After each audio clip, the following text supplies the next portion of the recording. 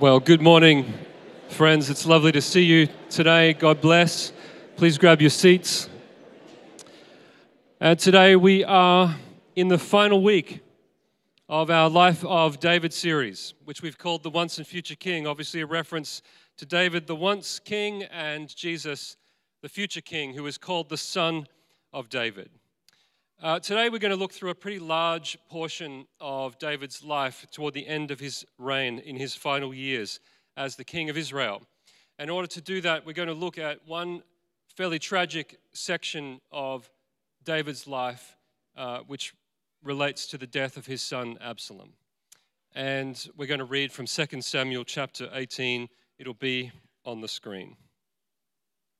David's army marched out of the city to fight Israel. And the battle took place in the forest of Ephraim. There, Israel's troops were routed by David's men, and the casualties that day were great. 20,000 men. The battle spread over the whole countryside, and the forest swallowed up more men that day than the sword. Now Absalom happened to meet David's men. He was riding his mule, and as the mule went under the thick branches of a large oak, Absalom's hair got caught in the tree, and he was left hanging in midair, while the mule he was riding kept going. When one of the men saw what had happened, he told Joab, "I just saw Absalom hanging in an oak tree." And Joab said to the man who had told him this, "What? You saw him? Why didn't you strike him to the ground right there? Then I would have had to give you 10 shekels of silver and a warrior's belt." But the man replied, "Even if 1,000 shekels were weighed out into my hands, I would not lay a hand on the king's son. In our hearing, the king commanded you and Abishai and Ittai, protect the young man Absalom for my sake. And if I put my life in jeopardy, and nothing is hidden from the king, you would have kept your distance from me." Joab said, "I'm not going to wait like this for you." So he took 3 javelins in his hand and plunged them into Absalom's heart, while Absalom was still alive in the oak tree. And 10 of Joab's armor-bearers surrounded Absalom and struck him and killed him. Then Joab sounded the trumpet, and the troops stopped pursuing Israel, for Joab halted them. They took Absalom, threw him into a big pit in the forest, and piled up a large heap of rocks over him. Meanwhile, all the Israelites fled to their homes. And we continue into 2 Samuel 19, when David hears the news of Absalom's death. Then the messenger arrived and said, "My lord the king, hear the good news. The Lord has vindicated you today by delivering you from the hand of all who rose up against you." The king asked the messenger, "Is the young man Absalom safe?" And the messenger replied, "May the enemies of my lord the king and all who rise up to harm you be like that young man." And the king was shaken. He went up to his room over the gateway and wept. And as he went, he said, "Oh, my son Absalom, my son Absalom, if only I had died instead of you. Oh, Absalom, my son, my son." Joab was told, "The king is weeping and mourning for Absalom." And for the whole army, the victory that day was turned into mourning, because on that day the troops heard it said, "The king is grieving for his son." And the men stole into the city that day, as men steal in who are ashamed when they flee from battle. The king covered his face and cried aloud, "Oh, my son Absalom, oh, Absalom, my son, my son." Then Joab went into the house to the king and said, "Today you have humiliated all your men who have just saved your life and the lives of your sons and daughters and the lives of your wives and concubines.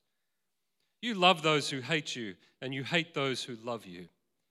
You have made it clear today that the commanders and the other men mean nothing to you. I see that you would be pleased if Absalom were alive today and all of us were dead. Now go out and encourage your men. I swear by the Lord that if you don't go out, not a man will be left with you by nightfall.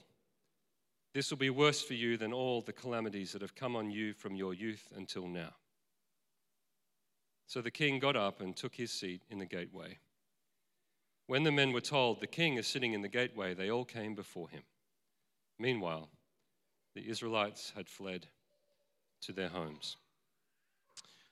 Lord, I pray that as we look at this difficult and tragic moment in David's life, that we will hear your word to us. And I pray that your Spirit will minister to us and help us, Lord Jesus, to hear and enter into the wisdom that comes only from you as we contemplate and meditate together today on what this passage might mean for us. In Jesus' name, amen. Amen. So in order to try and enter into the tenor of this passage, the heart of this passage, I want to play 2 minutes of a choral piece written by David Whitaker called "When David Heard." And it's a 17-minute long piece, which you can look up and listen for yourself. But it's based on this moment when David hears that his son Absalom is dead. I'm just going to play the first couple of minutes.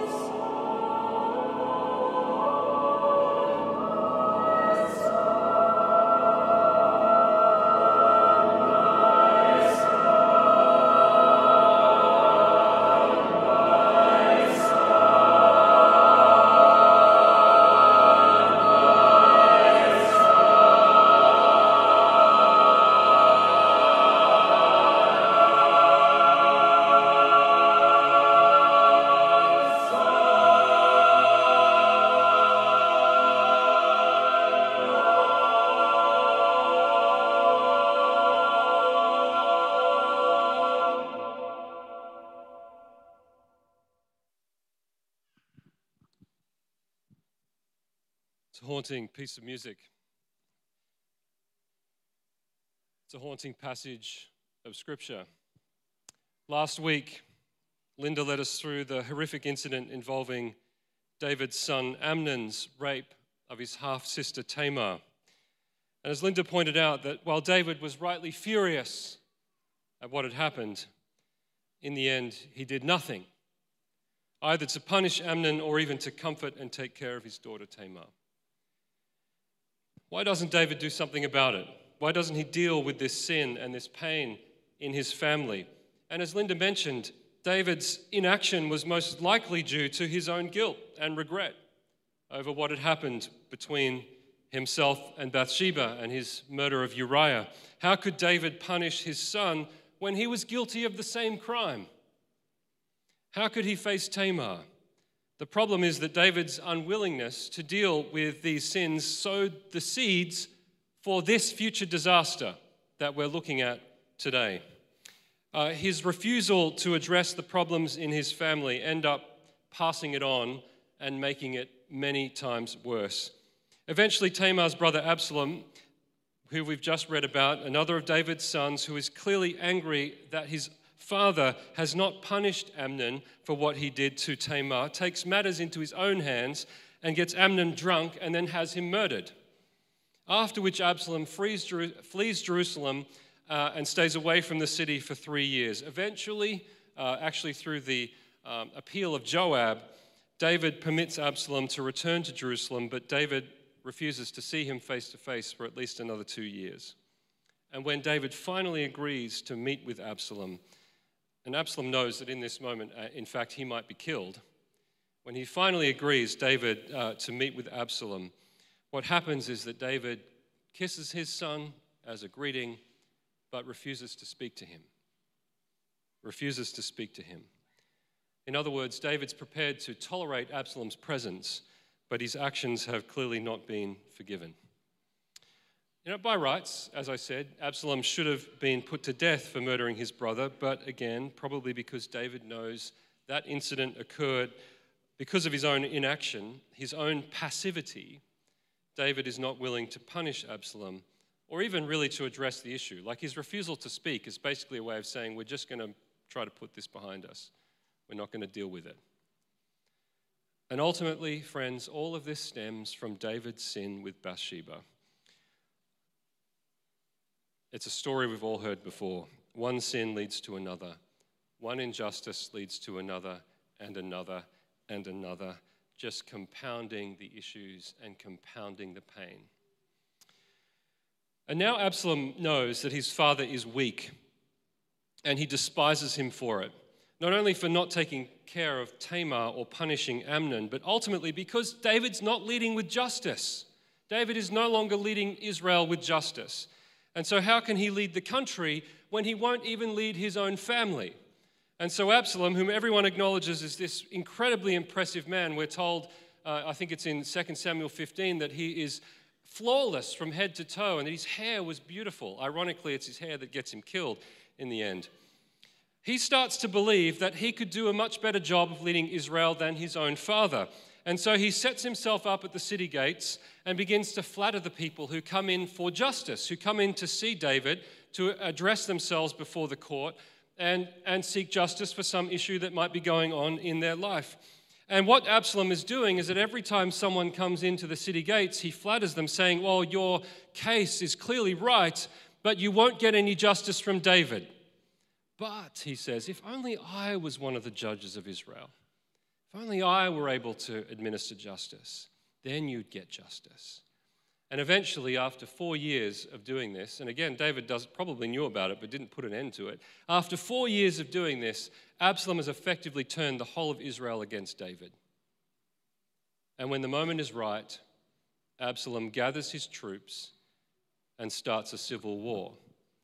And he's out for his father's blood. He marches on Jerusalem, and upon hearing this, David begins to weep, and he flees the city. Now, some think this was an act of weakness, like David's basically given up. Others think of this as a tactical retreat. Like David knows he can't beat Absalom in Israel, but if he gets out of the city, gathers his troops, musters his forces in a convenient location, he might be able to take them on and win. We're not really sure. We're not told. Either way, David flees the city, he goes across the Jordan, he gathers his men, and he begins to fight back. And the army is led by the commander Joab, and as we have read, the whole thing turns into a tragedy that results in the deaths of some 20,000 men, and ultimately Absalom's army is routed, and he himself suffers a humiliating death, caught by his beautiful hair in the branches of an oak tree, hanging there between heaven and earth, and then stabbed to death by Joab and his men.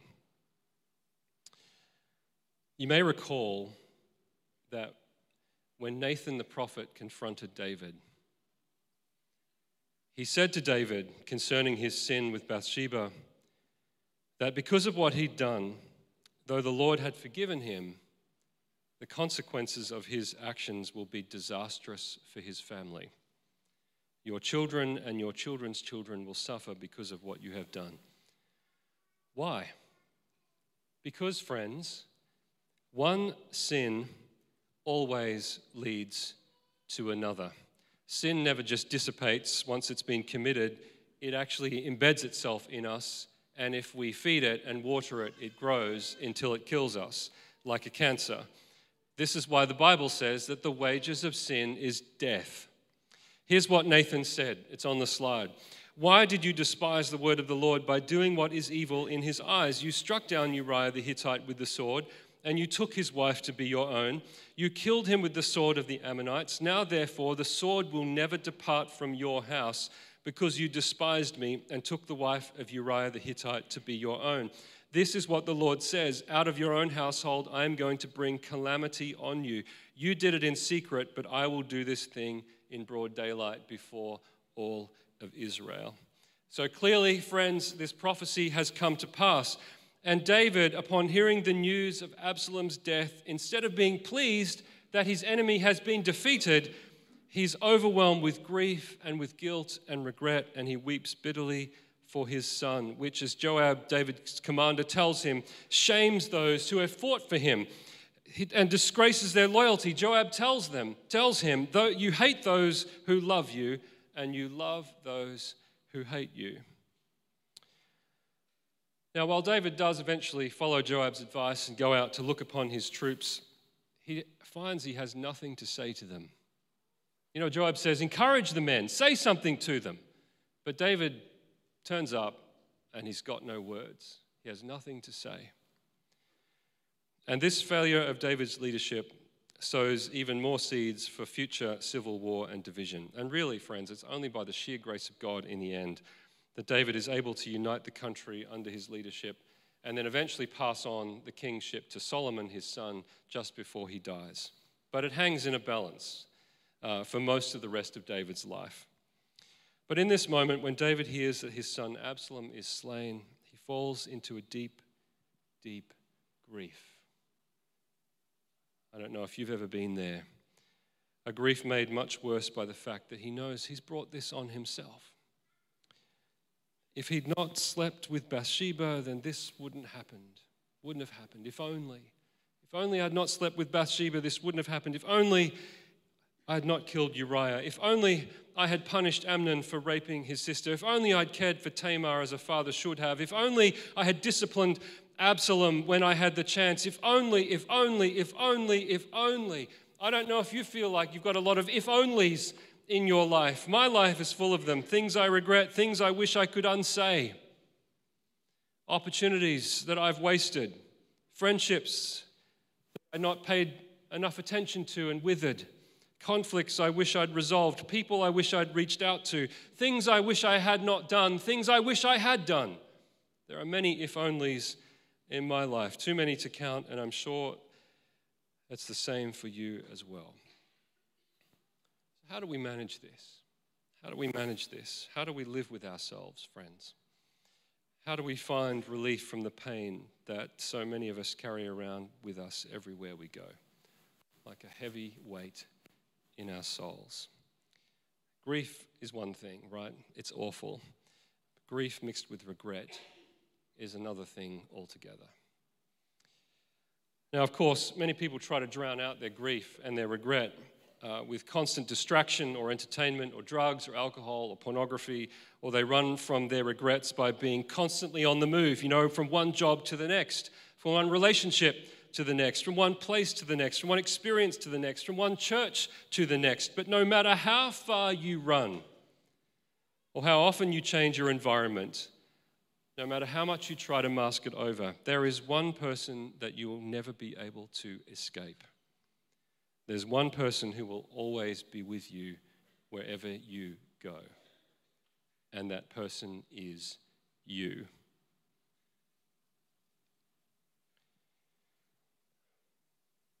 cannot escape your own inner life. You cannot run from your sins and your failures. And if there's anything that stands out to me from the life of David, it's this: if we don't deal with our sins, they will always, always deal with us in the end. As I said a couple of weeks ago, either you'll be killing your sin or it will be killing you. So that's something David is learning yet again, tragically, in his life. The kingdom is safe, absolutely, but he is utterly devastated, and he has shamed his soldiers with his grief to the point where they almost desert him. So he goes into his chamber over the gate where he can be by himself, and he weeps and he weeps. 5 times he says, "Oh, my son, my son, my son." I think facing the death of a child must be just about the worst thing a person can experience. But facing it knowing that it was ultimately your own fault would be almost unbearable. No wonder David says, "I wish I had died in the place of you." Now, no doubt when David was just a young shepherd boy, tending his father's sheep, the youngest of his family, no real prospects, not apparently destined for anything out of the ordinary, he could not possibly have imagined the way his life was going to turn out, right? And here's my question for us as we close out the life of David, which starts out so well. David has so many great triumphs and overcomes unbelievable obstacles.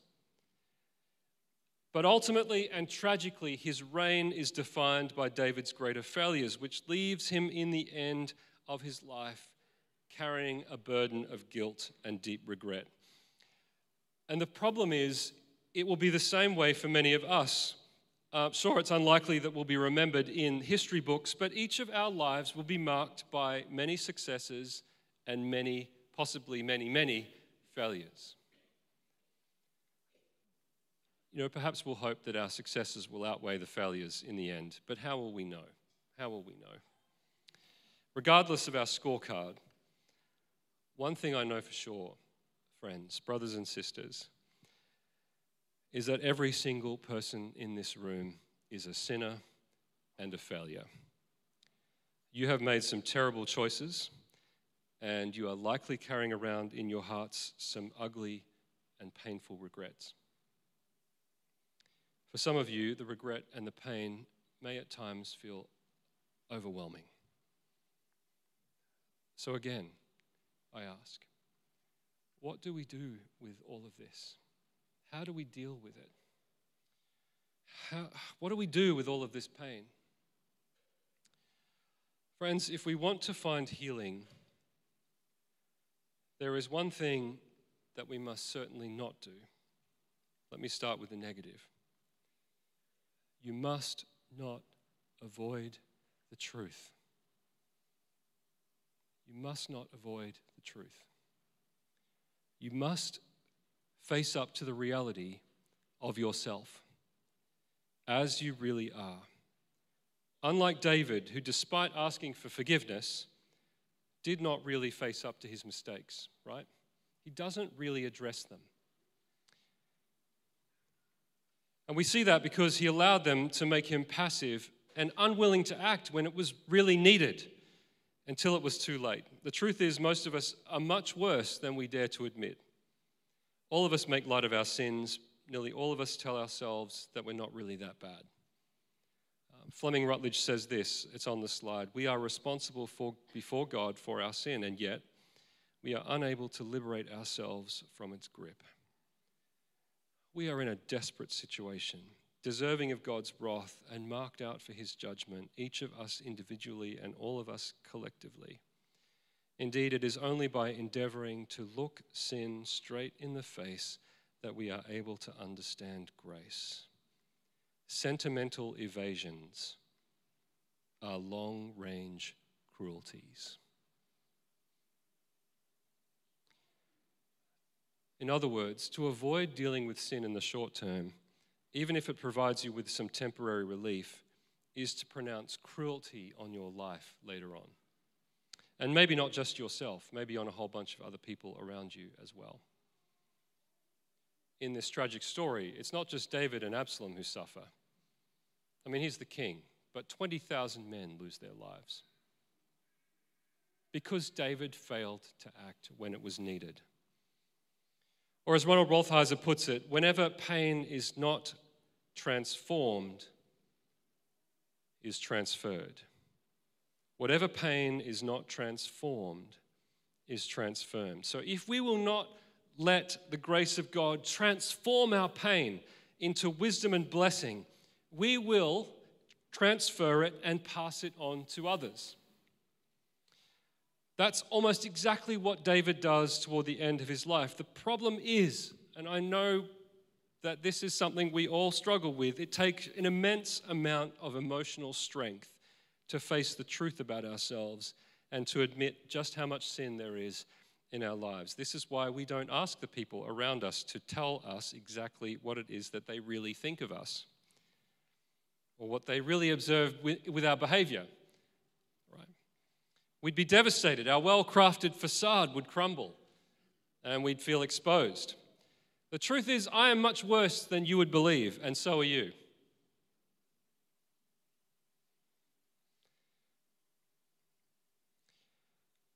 Now, part of the problem, I think, is that we haven't really believed the gospel.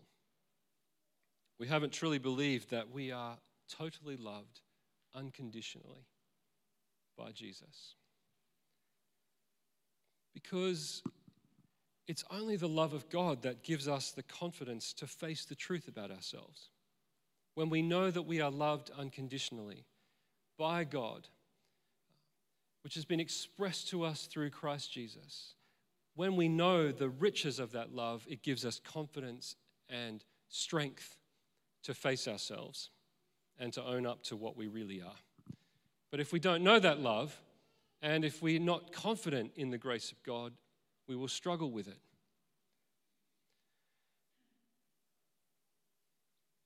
David doesn't deal with his sin. He asks forgiveness for the consequences of his sins, as we all do, right? When we're caught, we say sorry. But he doesn't deal with the root of it. He lets it fester, he avoids it, he becomes passive, he lives in denial, and so he just ends up passing the pain on to other people. First to Amnon, and then to Tamar, and then to Absalom, and then to the whole country. Now, we don't mean to do it, right? Yet so many people feel helpless at the pain that seems to leak out of their lives, especially when we're under stress. No one ever plans to demoralize their spouse through criticism. No one ever plans to wound their kids by emotional outbursts. No one ever plans to alienate their friends with defensiveness or judgment. But it happens time and time again. And Simone Weil, a 20th century French mystic and activist, wrote this: "Pain and suffering are a kind of currency passed from hand to hand until they reach someone who receives them but does not pass them on." Let me read that again. Pain and suffering are a kind of currency passed from hand to hand until they reach someone who receives them but does not pass them on. Did you hear that? Did you hear the gospel in that statement? Did you hear the good news in that statement? This is the gospel in a nutshell. This is what we mean by sin, a kind of currency of pain and suffering that we cannot stop committing against ourselves and others. We pass it on until it finally reached someone who received it all willingly, but instead did not pass it on, but turned it into grace and forgiveness. Praise God. He received all our pain. He received all our iniquity. Jesus, when he died on the cross, bled for our sins. He took it all in and did not pass it on, but transformed it into grace so that we might be forgiven. So how do we deal with our regrets? How do we stop passing on our pain?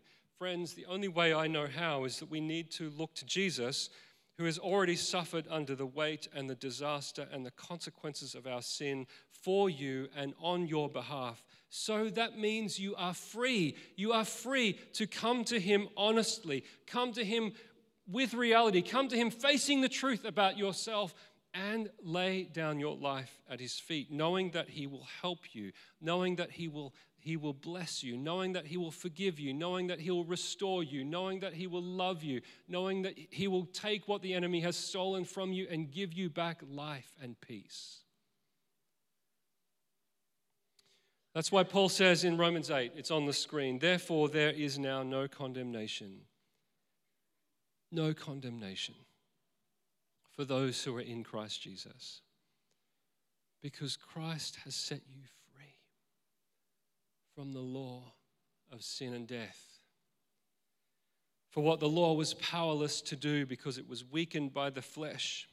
We just couldn't meet the standard. We couldn't behave well enough. God did by sending his own Son in the likeness of sinful flesh to be a sin offering. And so, friends, he condemned sin in the flesh in order that the righteous requirement of the law might be fully met in us who do not live according to the flesh, but according to the Spirit. All of this is a gift to you, which you simply receive. You turn to him and you say, help me, and he offers you life and forgiveness and peace and joy and restoration.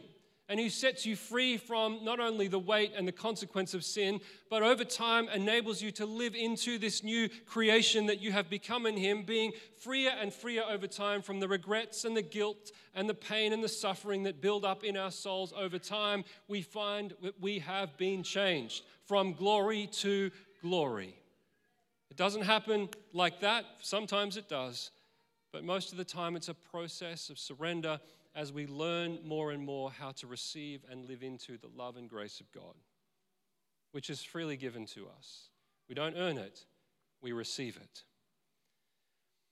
So in other words, what David was unable to do, his greater promised Son did for all of us. Jesus died in the place of we weary sinners. And unlike David, who shed his tears of regret over his own sinful and guilty life, Jesus, the man of sorrows, came to bear our griefs, to bear our sorrows, and to weep on our behalf. And he was able to do all of that because the Lord laid on him the iniquity of us all. The iniquity of us all, and all of our iniquity. The iniquity of us all, and all our iniquity. That means there is not a single sin that you have committed or will commit that is too great for the grace of God. Do you believe that? It's as that truth gets into us that we can let our regrets go and put them into perspective. When we can say, okay, yes, I'm a failure, I'm a sinner, I've made many mistakes, but the grace of God is greater than all of that, and one day all things will be made new.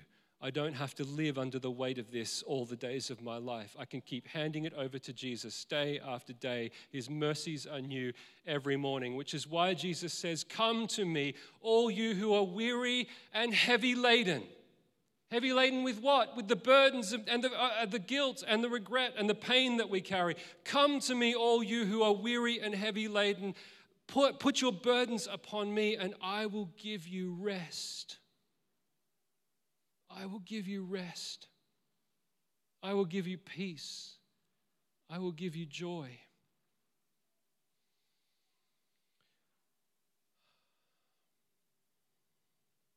I think this is what it means to walk in the Spirit, to be a Spirit-filled person. It's not really about the gifts, as helpful as they are. It's mostly about the transformation of our character. What kind of person are you becoming over time as you walk in the Spirit of God? This is why Paul says, walk in the Spirit, and you will not fulfill the desires of the flesh, which are anger, envy, rage, malice, spite, revenge, immorality, and all of that. Christ will work in you so that, like him, you can become a person who does not pass on the pain, but who transforms it into love, from hate into love, from anger into peace, from selfishness into generosity, from indifference into compassion, and from regret into wisdom. So as we come to the end of our Life of David series, I know today's been a heavy one. We're challenged to ask, how might we live so that we don't end up as David did? Someone who started out so well and yet ended so badly. And I can't think of a better scripture to finish this with than Hebrews 12, verse 1. It's on the screen. Therefore, since we are surrounded by such a great cloud of witnesses, including David, let us throw off everything that hinders and the sin that so easily entangles. And let us run with perseverance the race marked out for us, fixing our eyes on Jesus, the pioneer and perfecter of our faith. For the joy set before him, he endured the cross, scorning its shame, and has sat down at the right hand of the throne of God. Consider him, friends, consider him, who endured such opposition from sinners so that you will not grow weary and lose heart. What I'm going to do is just take a moment to pray through that passage of Scripture. And if there's anything this morning as I've been talking that has touched a nerve for you, that has resonated with you, I encourage you to join with me as I pray through this. So let's close our eyes and focus our hearts on Jesus.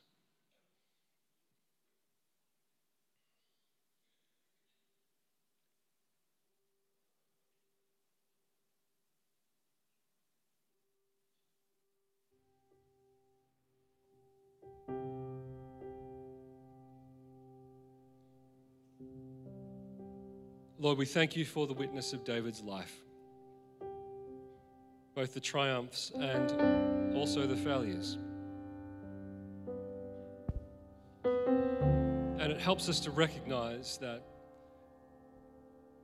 even though we stumble and we sin, even though we make mistakes and we fail, Lord, you're always at work.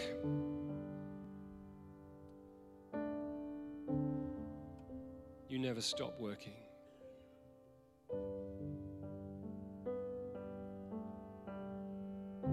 And even throughout all of David's life, though he stumbled so greatly, you were still with him and you still helped him.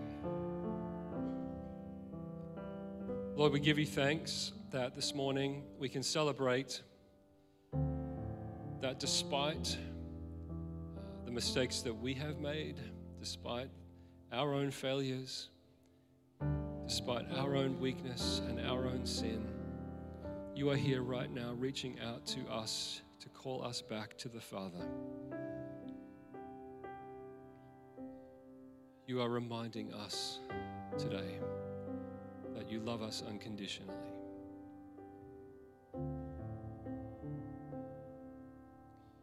And that there's not a single thing that we have done that is too great for your mercy.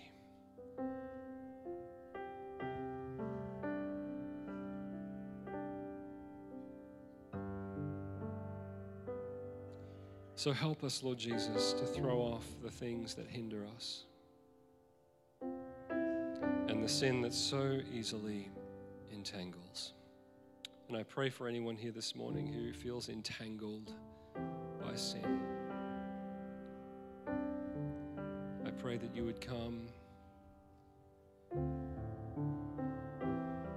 reach into their heart, and untangle that knot in Jesus' name.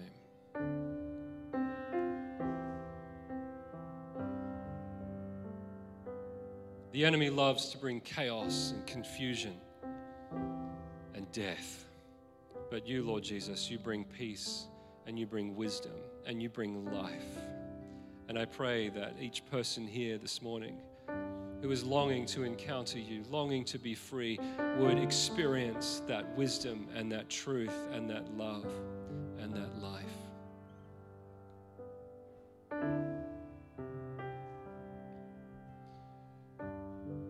And I pray for each of us, Lord Jesus, that you would help us to keep running our race with perseverance. As we fix our eyes on you, Jesus, who is the author and perfecter of our faith, I thank you that you're the one who gave birth to our faith. You are the one who brought faith alive in us, and you are the one who will perfect it in the end. You're at the beginning and the end, and you're with us every step of the way in between.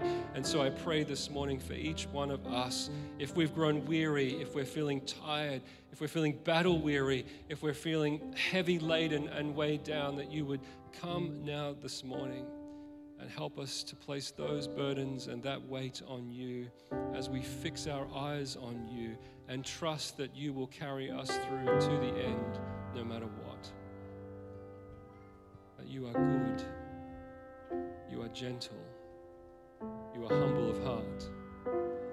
And you invite us, all of us who are weary and heavy laden, to come alongside you, and you will give us rest. Thank you, Jesus. And so, Jesus, we give you thanks for the cross, that you are willing to endure its shame and pay the penalty for our sin. And you have now sat down at the right hand of the throne of God. This morning we consider you, Jesus. We look to you. May your strength and your peace flood into our bodies and our minds and our hearts right now. Come, Holy Spirit. Friends, just take a moment if there's something in your life that you need to deal with the Lord, just to do that right now.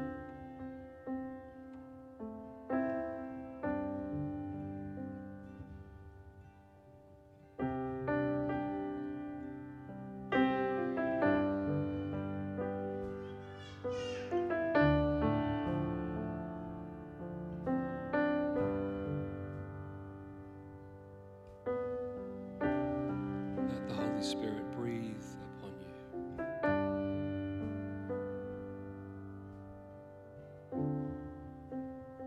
Oh Lord, may you take our hearts of stone, turn them into hearts of flesh.